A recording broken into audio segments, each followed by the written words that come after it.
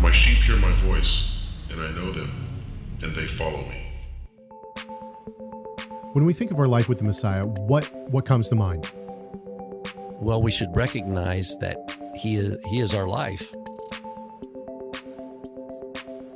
Without him, we were dead in our trespasses and sins. We have the foretaste of the blessings. We have fellowship. We have just the joy, a heart that loves the scripture. All because of Messiah? What's that? All because of Messiah? All because of Messiah. Yeshua, Messiah, King of Kings, Lord of Lords, yo.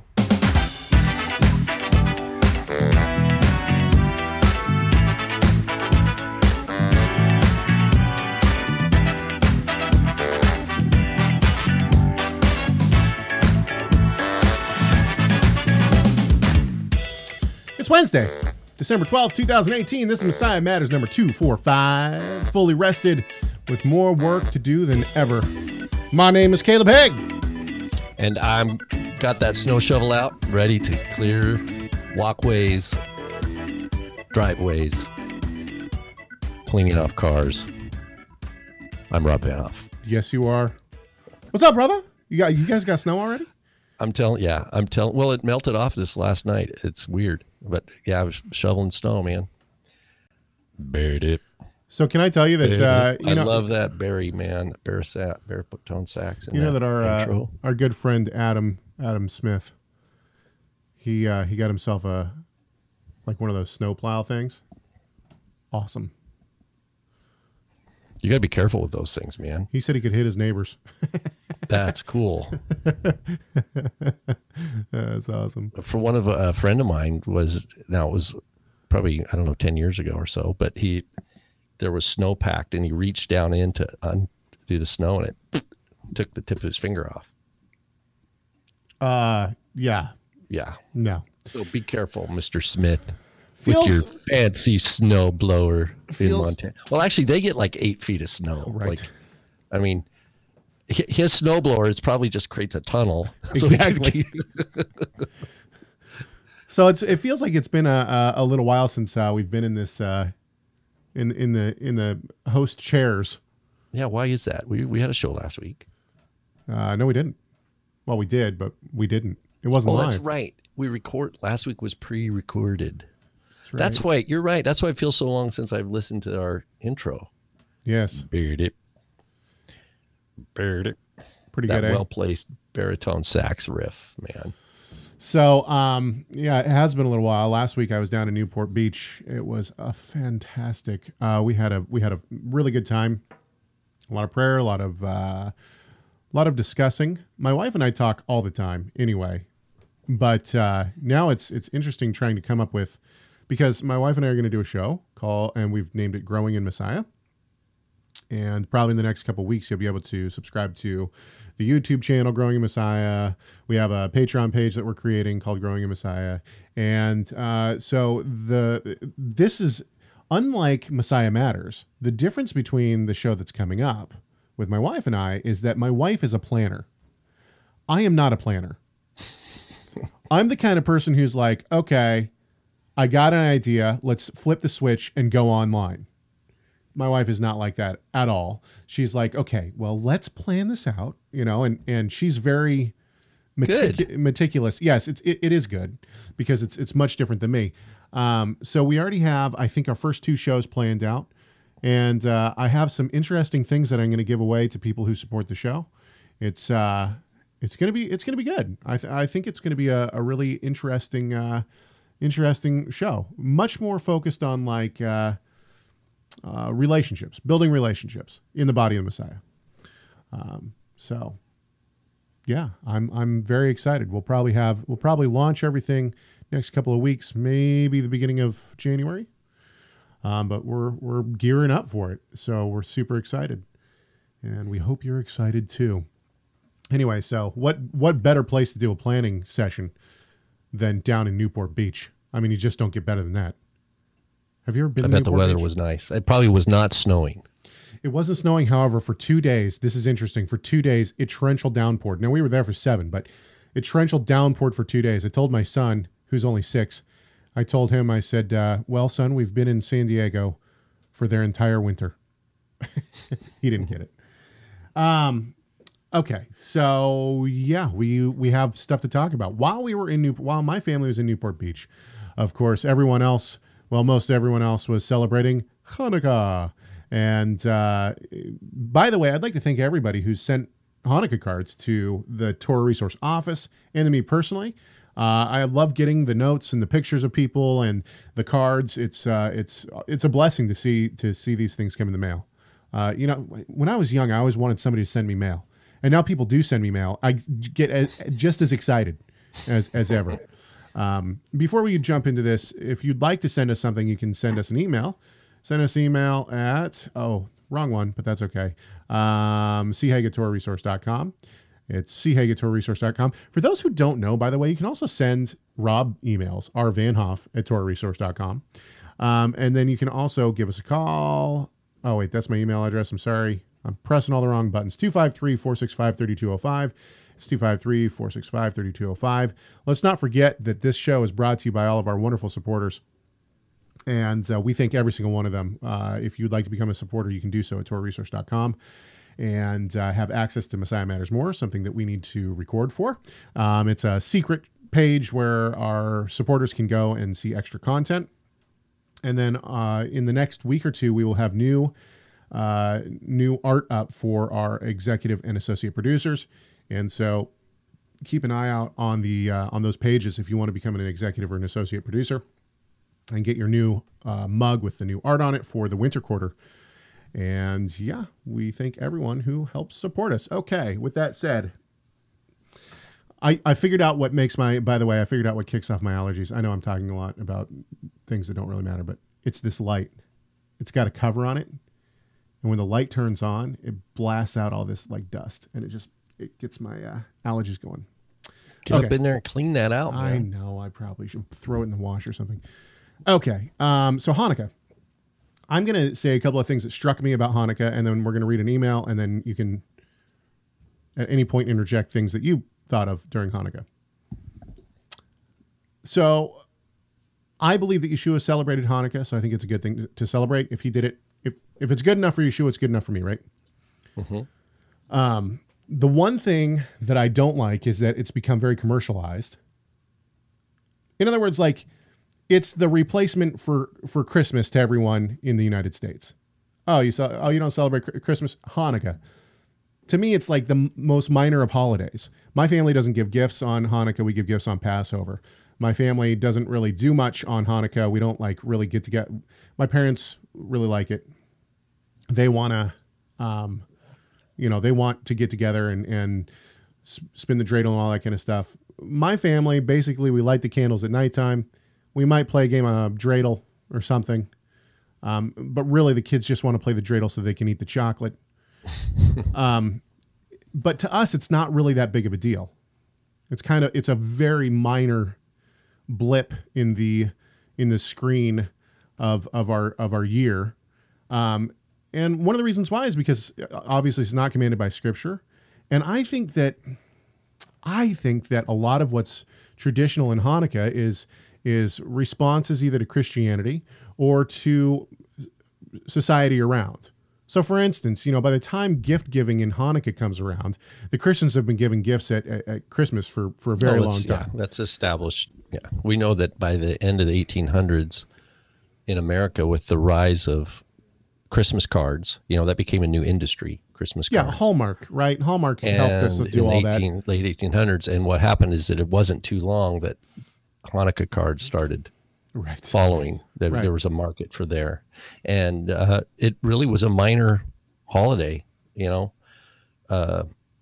Prior to that, it really became I think even secular Jews think about Hanukkah as like a significant part of the season. It's one of the big ones in where traditional before, Judaism, just over maybe 200 years ago, it didn't have that. So, well, and then lights, the Festival of Lights. Why is it the Festival of Lights? Well, I'm not saying that necessarily it's a takeoff of Christmas.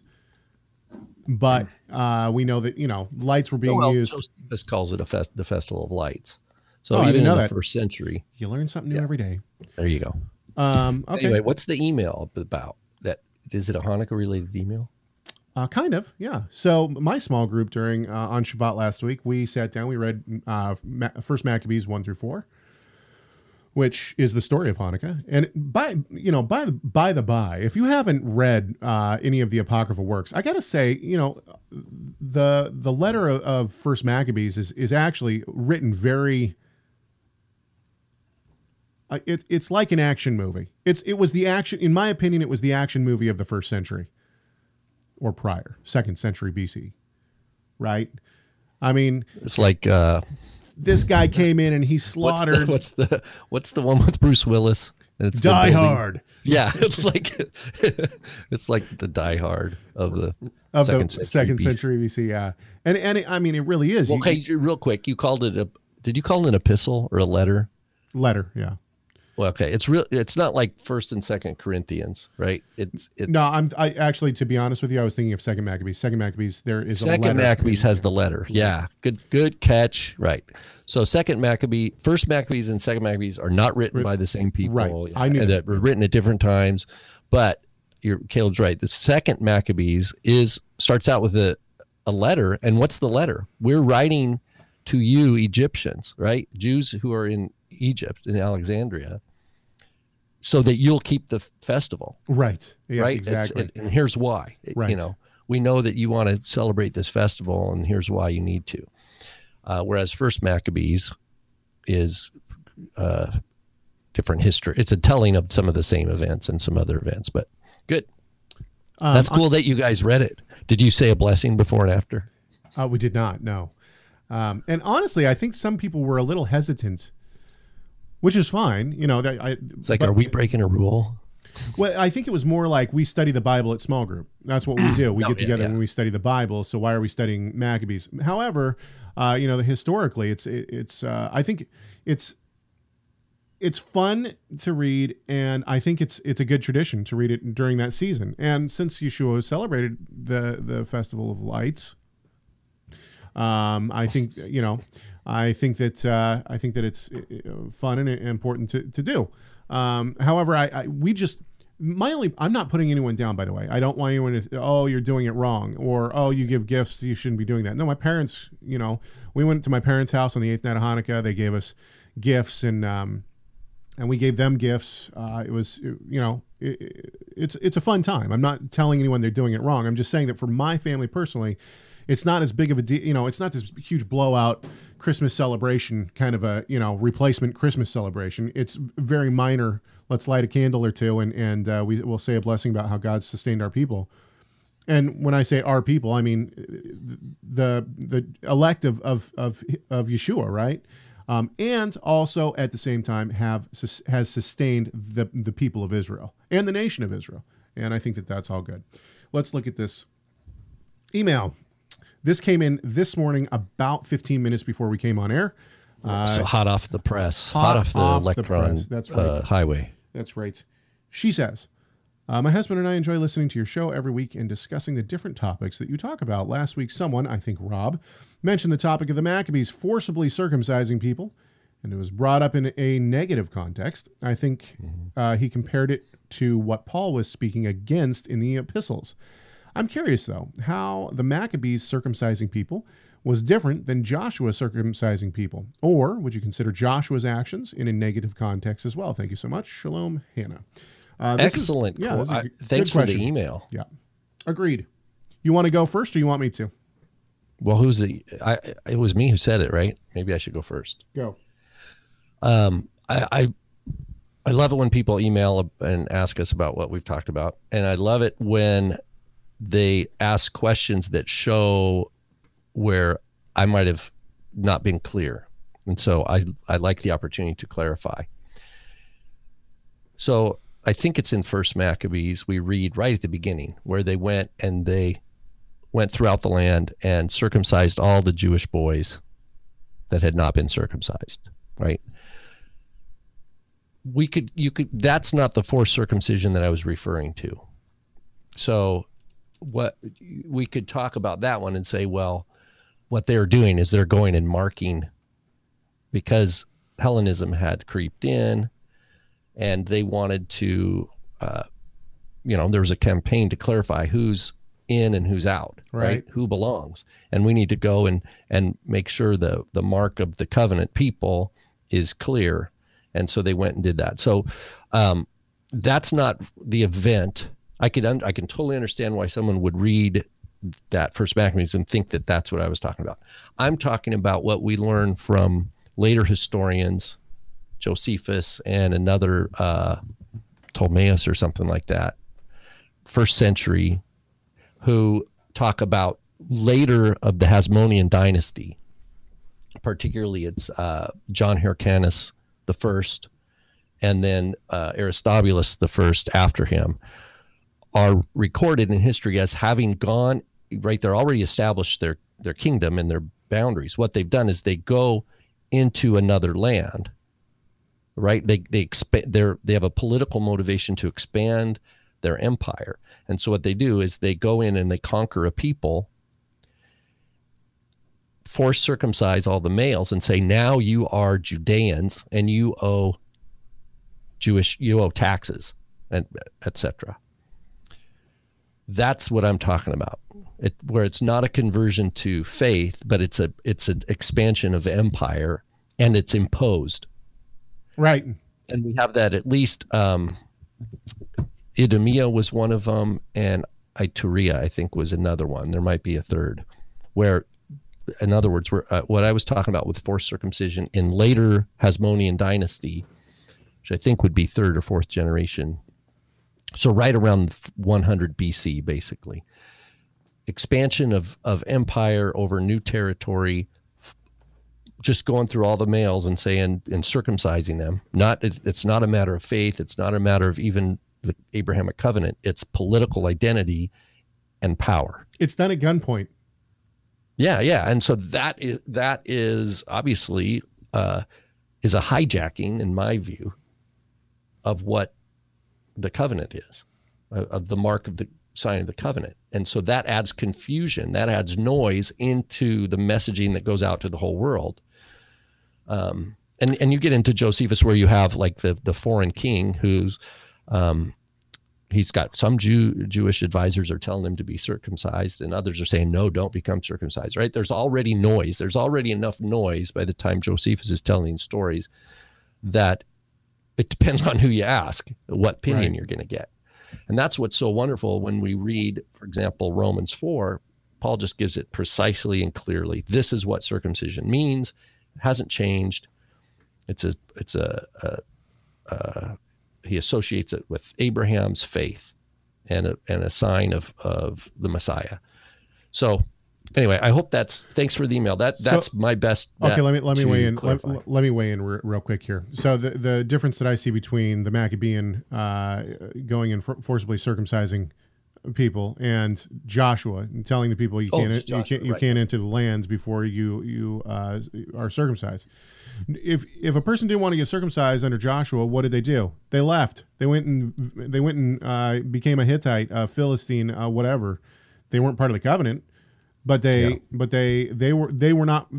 Somebody didn't put a gun to their head, say drop trowel, and we're going to do this right now. No.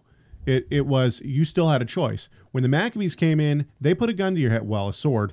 They put a sword to your neck and said, if you're male, we got the knife. You have no choice. Either do it or die. We are gonna mark your body. Now with Joshua, it's a commandment. God says, make flint knives and go circumcise. And there's still a choice, though. What's that? There's still a choice, though.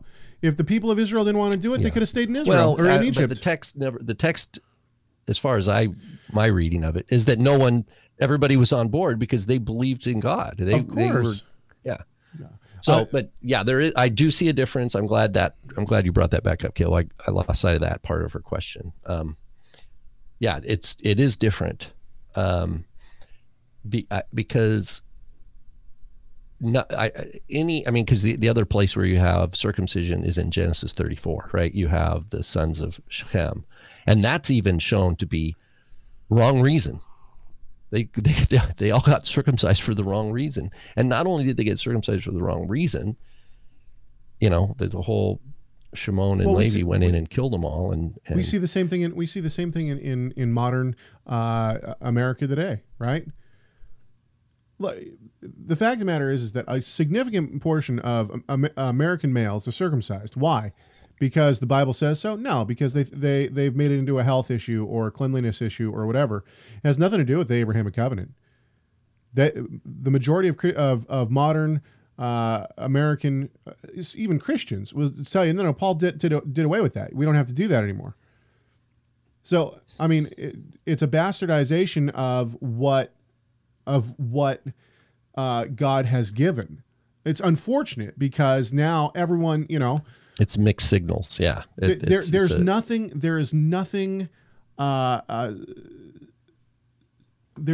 that's sanctified about it anymore in America.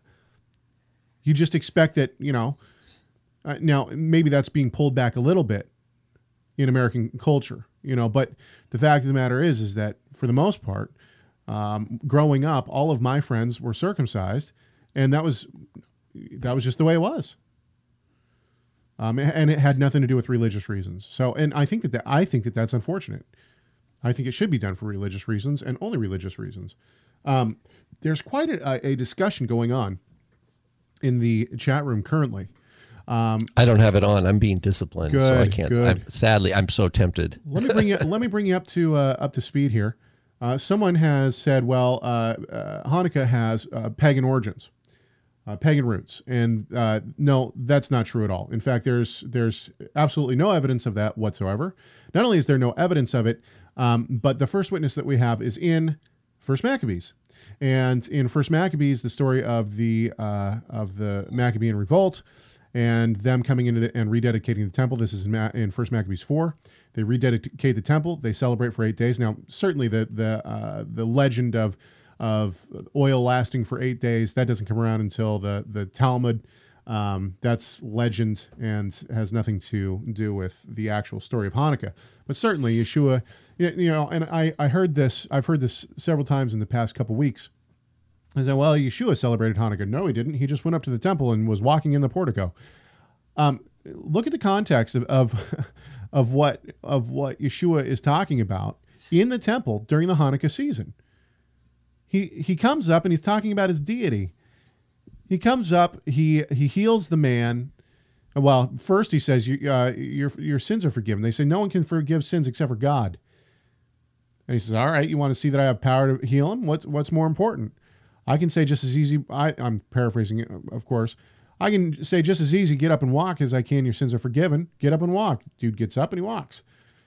And then what do? They say, oh, blasphemy. You're putting yourself on par with God.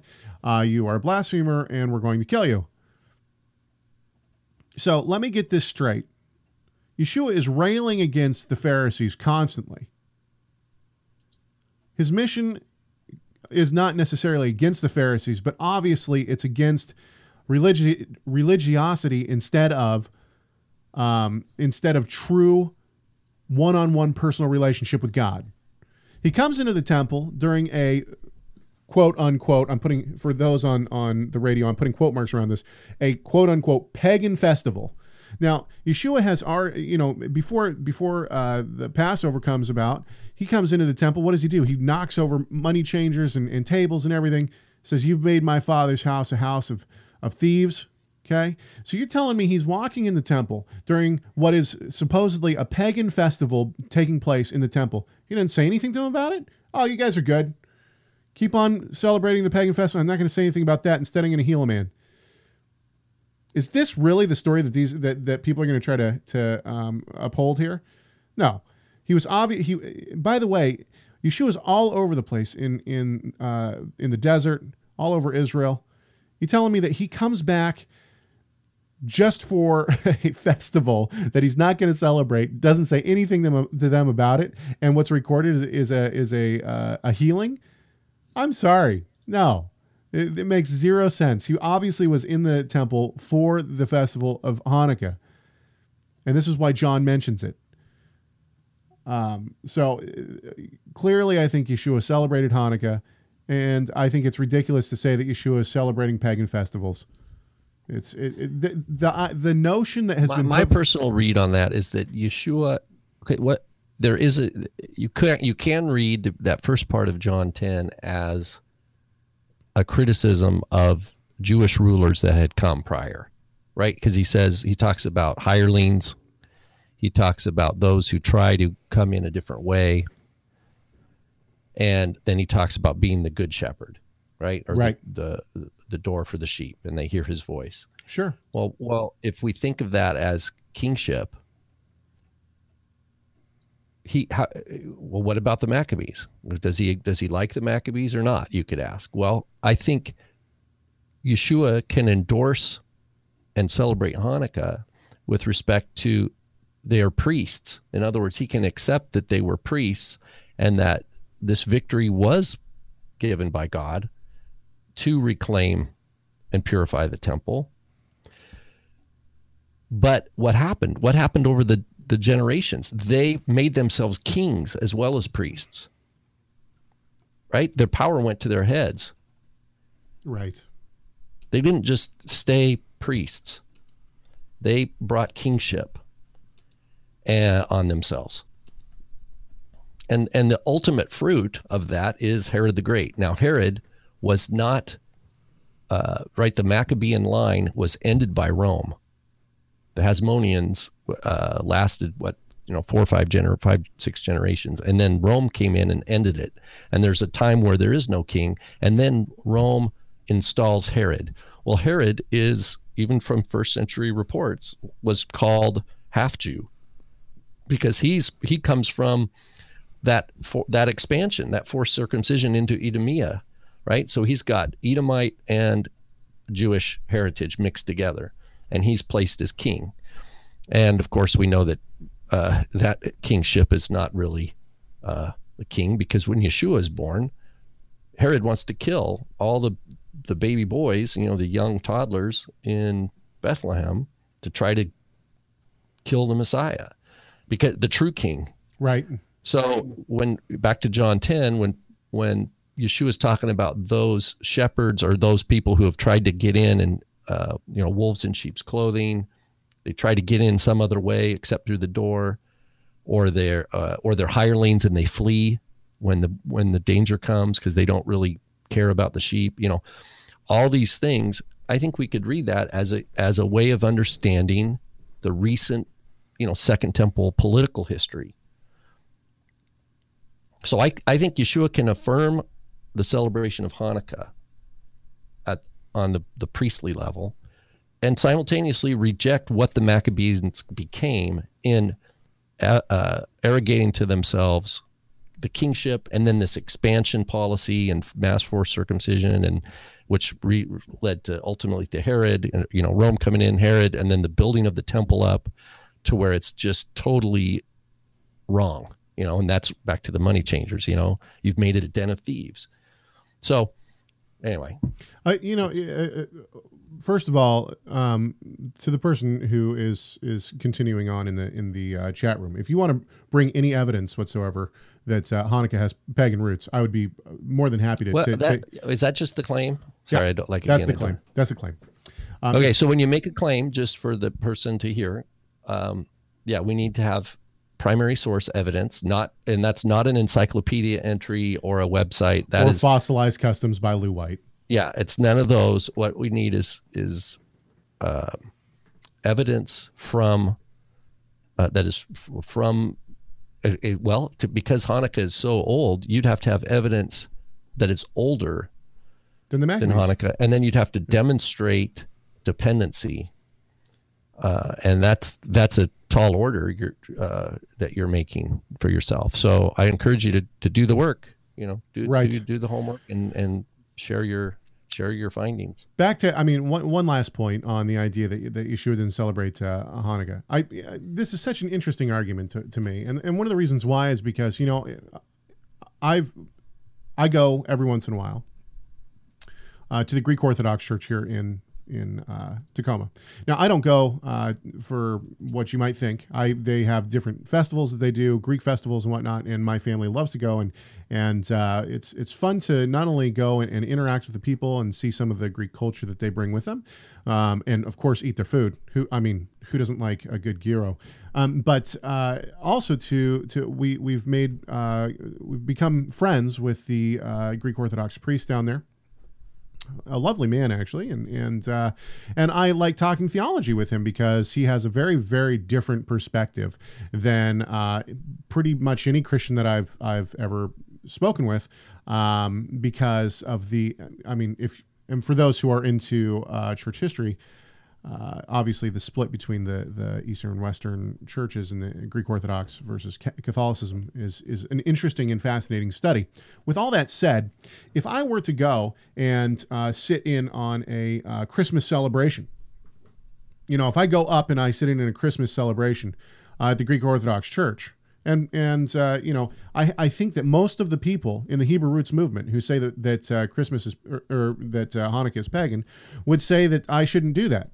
That I should not go up to the Greek Orthodox Church and sit in during a Christmas celebration. However, when Yeshua goes and is in the temple during Hanukkah, that's totally fine.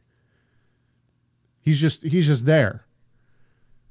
So it seems to me, and I could be wrong, but it seems to me that it's a little bit of a different, a double standard in terms of participation. If you go and you're, what does it take to participate in a festival? Obviously, Yeshua went up to the temple during the Hanukkah celebration. If you're saying that it's pagan, how is he not participating in it? Any more than I would be if I went and sat in the back row at a Christmas celebration. The argument would be, he goes up to the temple in many times and teaches in the temple. Absolutely. So that just happens to be. So it wasn't on his. I understand, and I'm saying that that's fine. But the point is that if I'm just going to go up to the Greek Orthodox Church somewhat. Not on a real often basis, but I go up there from time to time. So if I'm sitting in the back row during a Christmas celebration, is this going to be seen? Would this be frowned upon? I have a feeling that most would say you shouldn't do that. You shouldn't, because that is in some way participating. Okay, so what you could say is because you're just sitting there though, you're not teaching. So if you started teaching and you had a bunch of people listening to you, and they were there because it was Hanukkah. Are you just leveraging? Are you just looking for a place where there's going to be a lot of people? Well, and this goes back to your comment about the Chabad menorah Hanukkah lighting. And which no one heard except for us because this is before the show. But Rob and I were talking about the idea of should we go to the Chabad Hanukkah lighting for those who don't know, the ultra Orthodox Chabad who believe that Schneerson was the Messiah have a Hanukkah lighting in pretty much every major town and city in the United States today, including wherever they across the world, wherever they've got enough inroads and to do that. Well, there's one here in Tacoma. There's one in Seattle, of course. There's a lot of obviously. And Portland, Oregon, they're all over the place. But there's a big one down in the town square of Tacoma, Washington, every single year. And so Rob and I were discussing, should we attend these kind of things? Should we? And I think that you can make a case for both sides. But the idea is these people aren't believers. They believe in a false Messiah, and they're celebrating Hanukkah maybe in a way that we aren't going to celebrate it. But the point is what does it take to celebrate with the Chabad? Well, it depends. Is it going to be sitting there and listening to a Chabad representative teach Chabad doctrine? Or is it just we're celebrating, Hanukkah, Right. I don't know. I think it could go both ways. But anyway, the point is that I still don't think that my point is the way I would think of it is like this. Like if you were just a good old evangelical Christian, you love Christmas and Easter, right? You're all in, and you go to a mega church, let's say, and then in your neighborhood, the Mormon church was going to have a big Christmas tree lighting, and you're like, hey, it's Christmas. I'm going to go be at the Mormon,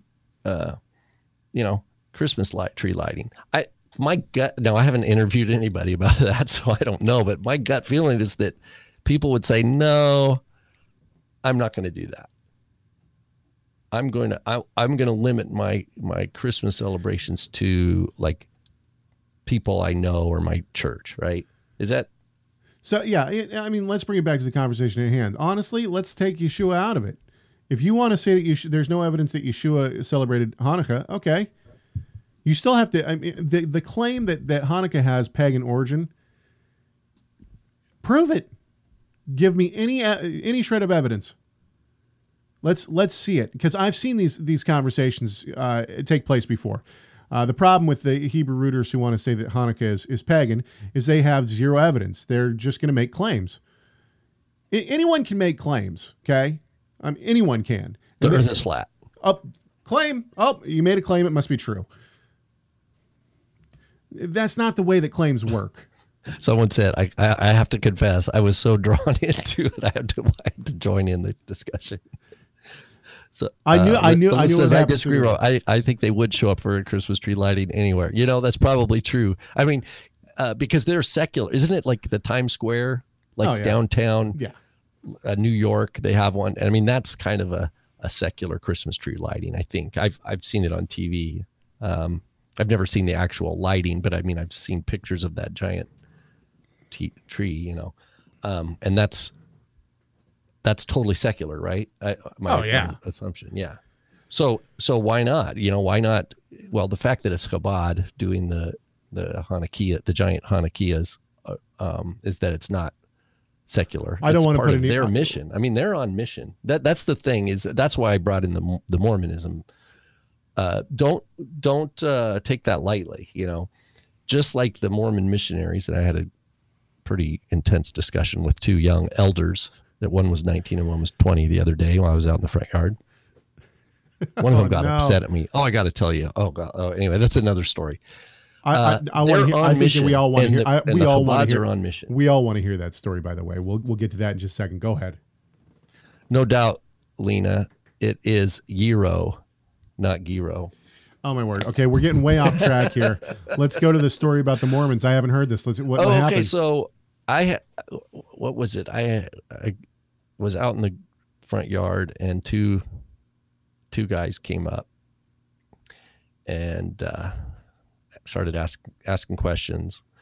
Anyway, we talked for about 45 minutes, but during the course, I was just asking questions. One of them, the younger one, got upset at me. You just think we're idiots. You're just, Did you say yes? You disrespect my sacrifice out here for 45 minutes. And I looked at him and I'm like, you came to me. Yeah. And I'm just asking questions for clarity. And he's like, you're right. I'm sorry. It was crazy. But they were trying to say, oh, we're just out here trying to draw people closer to the Lord. And so I'm like, okay. I'm like, you know what? We share a lot of the same words like Messiah, Bible, things like that. I said, but we don't mean the same things when we're talking about it. And so I don't want anybody to think that I was being disrespectful. We actually know a significant portion of people within the Messianic and Hebrew roots movement who came out of Mormonism. And are wonderful believers in the Lord. I'm not trying to put anybody down. And I've done a lot of work when I was young. I mean, this is 25 years ago. I did a lot of work trying to bring Mormons to faith. And one of the frustrations I have with Mormonism because of my experiences in that realm is that, and actually Gary Springer is the person who said this to me. Gary works with us here at Torah Resource. He said, and he hit the nail on the head. It was like a breath of fresh air when he said it. He said, in my experience, when the Mormons come to my door, they're not actually trying to, if you're going to put up an argument that they don't have an answer to, they'll listen, they'll seem very receptive, but it's also that they can take it back to their bishop or to whoever, and then they'll have an answer for it next time. And right. Yeah, they're just trying to learn the territory. Right. They're trying to learn. And I'm not saying that isn't that isn't worthy of us trying to discuss with them and show them the light. The Holy Spirit's the one that softens the heart and brings His truth to people, including me. I mean, I had a hard heart at one point, and the Holy Spirit softened it. So I'm not saying that we shouldn't try to share the truth. However, one of the things that I found in Mormonism is that because the teaching begins at such a very young age, it is very ingrained. It's super ingrained, and so you can't be of the faint of heart when trying to discuss and talk. Well, here, can I give you an example of one of the things that came up, and maybe you tell me from your experience. They said Jesus died for everybody. And so I said, so everybody. I said, so is everybody saved? No. And I said, okay, so Jesus died for everybody, but not everybody's saved. So what's the gap? Well, the gap is, one of them gave the idea like a teacher went around the classroom and gave donuts to all the students. But some students didn't eat the donut. That was the way they understood it. And I'm like, well, do you realize, so that means that you're leaving donuts. God made donuts, right? Christ shed blood that ended up just being wasted because nobody benefited from it. That means what you're saying is the implication is his blood is in and of itself is insufficient to accomplish. And so but basically said, well, this is what it is. And it was crazy that what Jesus died for was so everybody could be resurrected. So Jesus died so everybody would be resurrected, but not everybody who's resurrected will go to whatever. They had these different levels or whatever. And I asked about Hitler. I said, let's just assume Hitler died a wicked man, unrepentant wicked man. Is he saved? Or would he go to heaven? And they don't like saying heaven, and I know this is a complicated issue, but basically they said, well, Hitler, it would be uncomfortable for Hitler to be in the highest levels of heaven because it wouldn't be comfortable for him.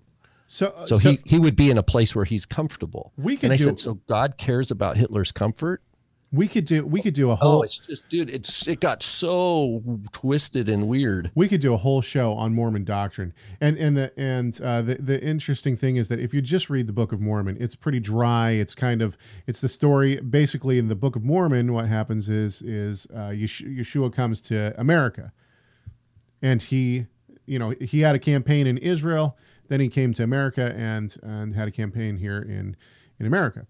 And it's quite dry, but there's not a huge amount of theology within the Book of Mormon. There is, theology in the Book of Mormon. Please don't hear me say that. But really it gets weird Mormonism gets really weird when you get into the Doctrines and Covenants, when you get into the Pearl of Great Price, the teaching of Joseph Smith the prophet. Most Mormons have never even read the teachings of Joseph Smith the prophet. He said that our Bible cannot be trusted because it's got bastardization. Sorry, this is the word he used. Bastardizations all over it. Right.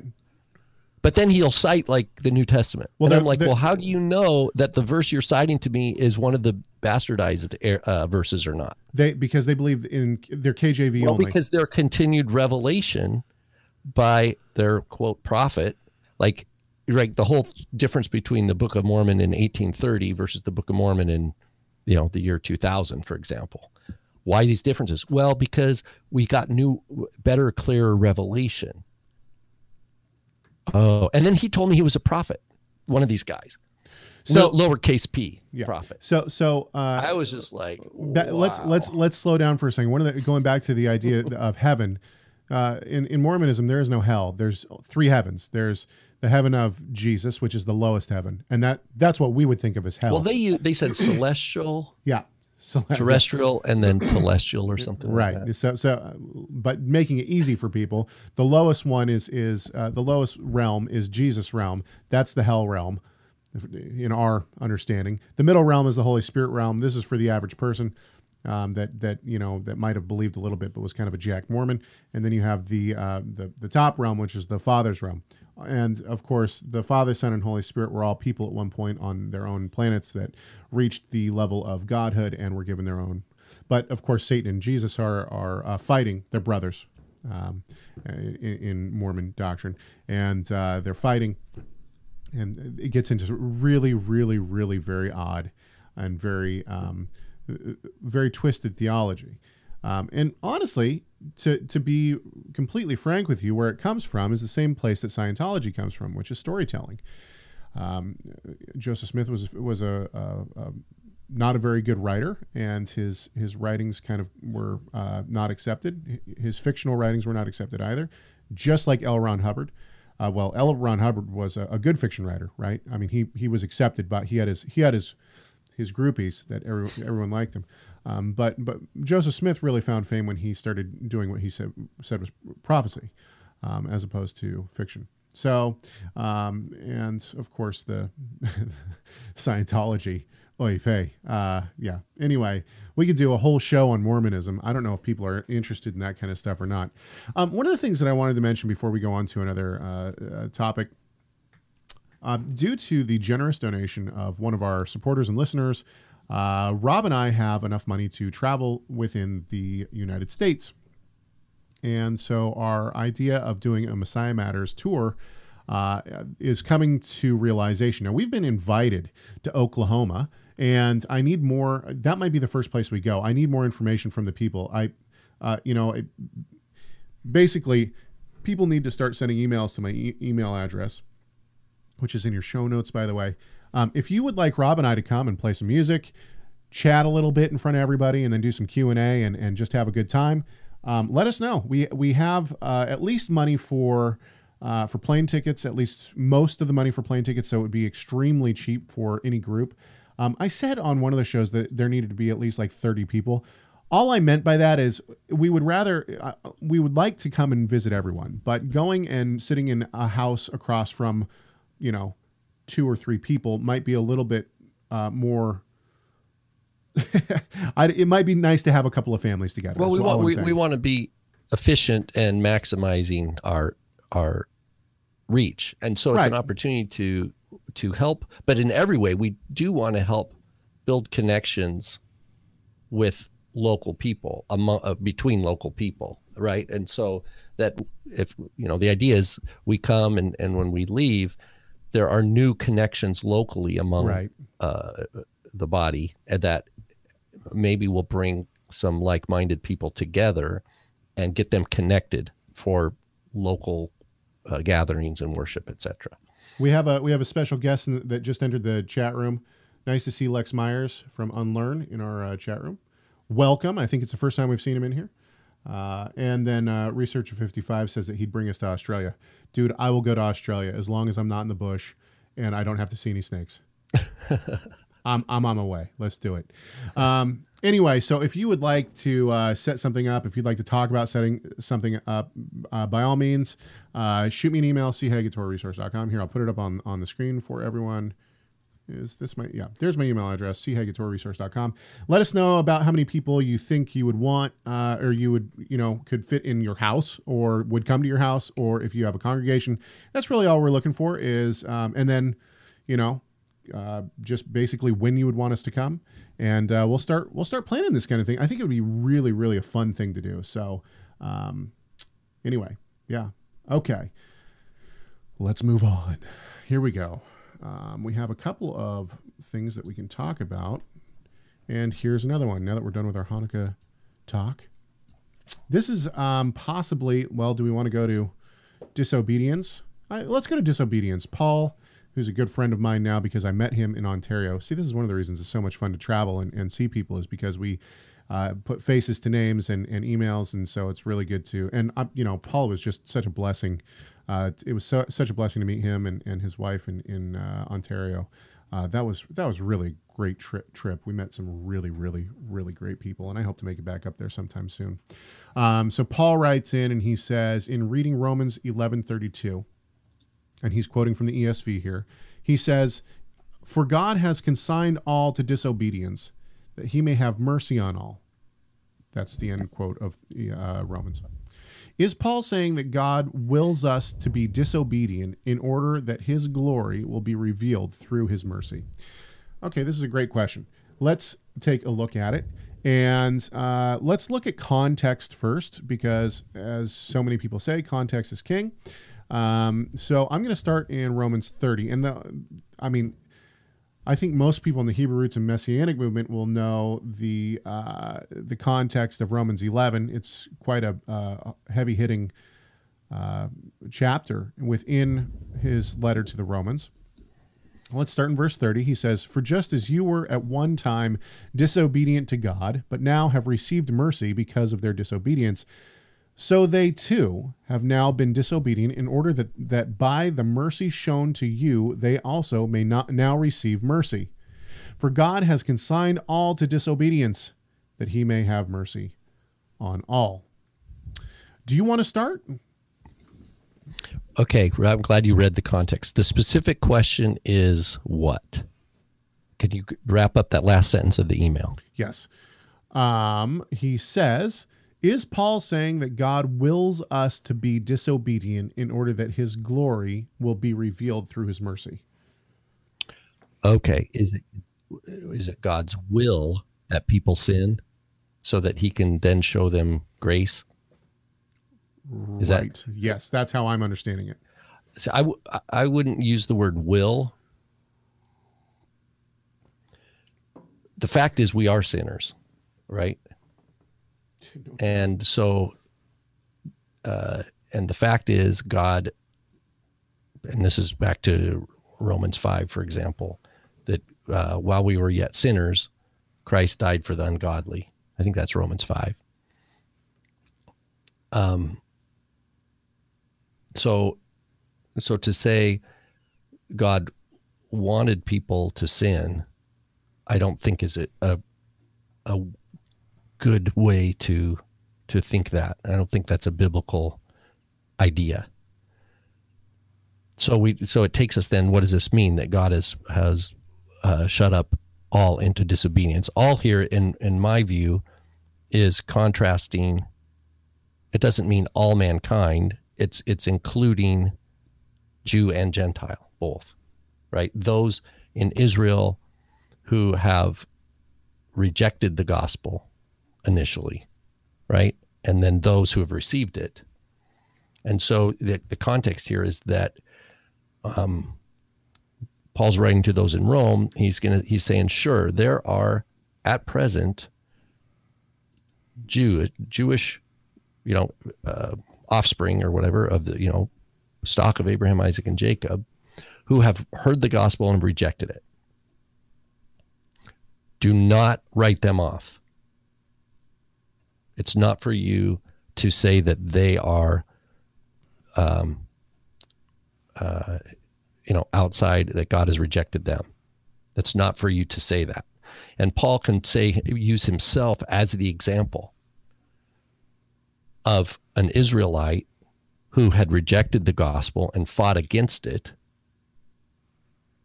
And if that was true, if such a person was cut off from God, then Paul himself would have been cut off from God. Right. Because Paul post Yeshua, right, ascension, Paul hears the gospel and rejects it and fights against it.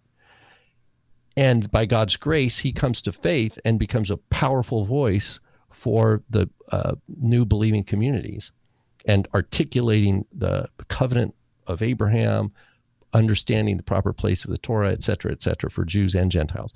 So what Paul's point is here is that if there are Jews in your neighborhood, maybe in Rome, right, that are adamantly rejecting what you're sharing with the gospel, do not cop an attitude that you somehow are holier than they, or that somehow God has rejected them.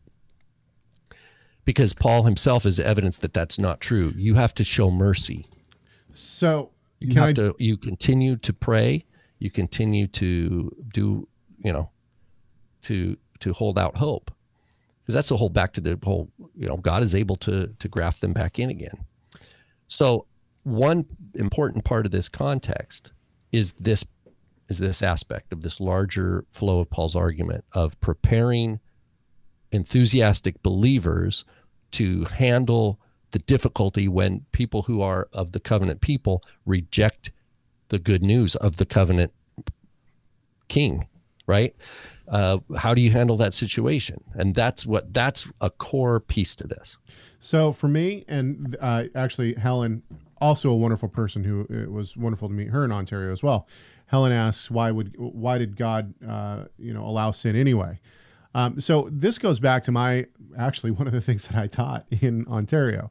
I believe the first thing my mind goes to in this passage in Romans 11 is the question that many who hold to Arminian theology pose, which is they pose it to people like myself who hold to the doctrines of grace. Oh, so you think that we're all robots?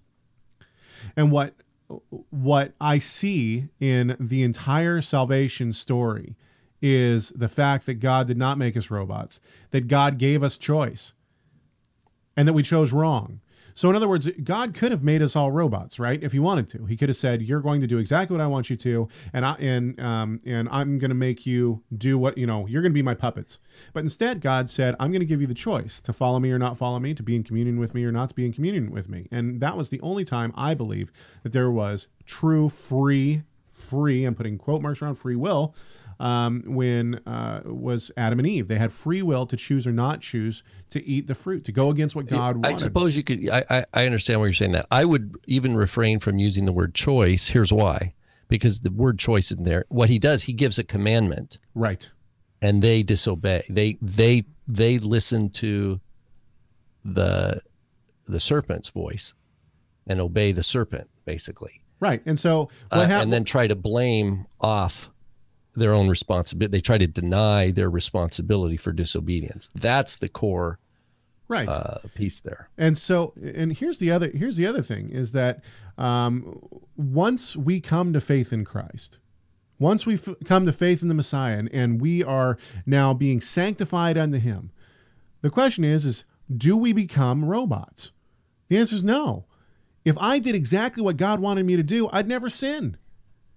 I would become a believer, and boom, I would be sanctified unto God fully. There would be no work that needed to be done in sanctification. But no, I have will, and I go against what God wants. That is a rejection of God's grace. And so this is kind of where I think Paul's heading in this verse here. But let's go to my father's commentary on the book of Romans, which you can find on Torah Resource. There's a link to it in the show notes. And this is from his, on this specific passage. He has a very short paragraph on this. He says, this verse not only is given as a necessary explanation to the two previous verses, but also as a fitting conclusion to the entire section, which is chapters 9 through 11. The verse gathers the two words of the previous verses, disobedience and mercy, concepts found throughout the entire section of 19:15, 18, 23. Joining to these the idea of God's utter sovereignty in his action of shutting up all. This must mean that God, in his all-encompassing providence, has allowed the elect to walk in disobedience in order that they might fully appreciate and seek his mercy. Thus, Paul makes his conclusion in a veiled exhortation. Number one, Gentile believers must not think that Jews who presently disobey the gospel are beyond the reach of God's mercy, just as Rob has said. He is able to show mercy to all. Number two, there is no reason why those who have the hope of salvation should despair of others who currently reject Yeshua. They ought to leave room for God's mercy to be extended as he plans. And number three, This is the fundamental thing, mysterious though God's ways are, and dark and indeed forbidding though they may sometimes now seem to us to be, the end of them is mercy, mercy pure and uncompromised.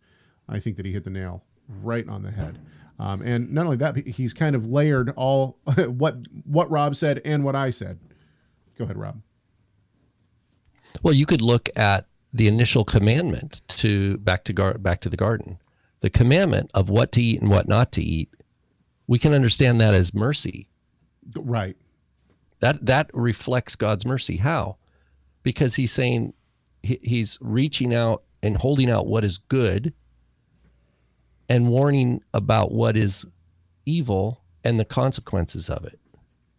Which is, I mean, what would be unmerciful would be, I'm going to put, there's that tree in there and I'm not going to tell them about it. Right? I'm gonna have a hot burner on, and I'm not gonna tell the child about that not to touch it. Right. So we have to understand his commandment is also an expression of his goodness and his love, and that's what was rejected. And so no one in the end can look back and say God was unmerciful, or that God didn't do what was right, or that God didn't do what was just. There's no one is going to be able to say that. You know, we should have named this show Off Script, because we've pretty much been off script almost the whole time. Everything from Mormonism to emails sent 15 minutes before the show, which is fine. I love it. And I hope that some people have enjoyed it. We got a lot to talk about before the end of the year. And the emails keep rolling in, which we are extremely grateful for. We're so happy that people are part of the conversation with us, and we'd like you to be part of that conversation as well. If you'd like to be part of the conversation, please go ahead and give us a call. You can call our comment line. There we go. And the comment line is just that. It's a comment line. You won't talk to either of us. You won't talk to an operator or anything like that. It goes straight to a voice message. You can leave any voice message you want. You can yell, scream. You can say how much you love the show, hate the show. Doesn't matter. The comment line is there for our listeners to be able to speak their mind. You don't have to leave a name. However, we always appreciate it when people do leave names so that we put a voice with at least a name, but you don't even have to do that. You can also shoot us an email, chegg@torahresource.com. It's chegg@torahresource.com. Actually, I should put this back up here for those who are on the radio and or listening on podcast. Our comment line is 253-465-3205. I'll give it one more time. It's 253-465-3205. Okay, well, like I said, we do have a ton to talk about. And so join us next week as we do one thing. And that one thing is to glorify our great God and Savior, Yeshua, the Messiah. Why? Because Messiah matters.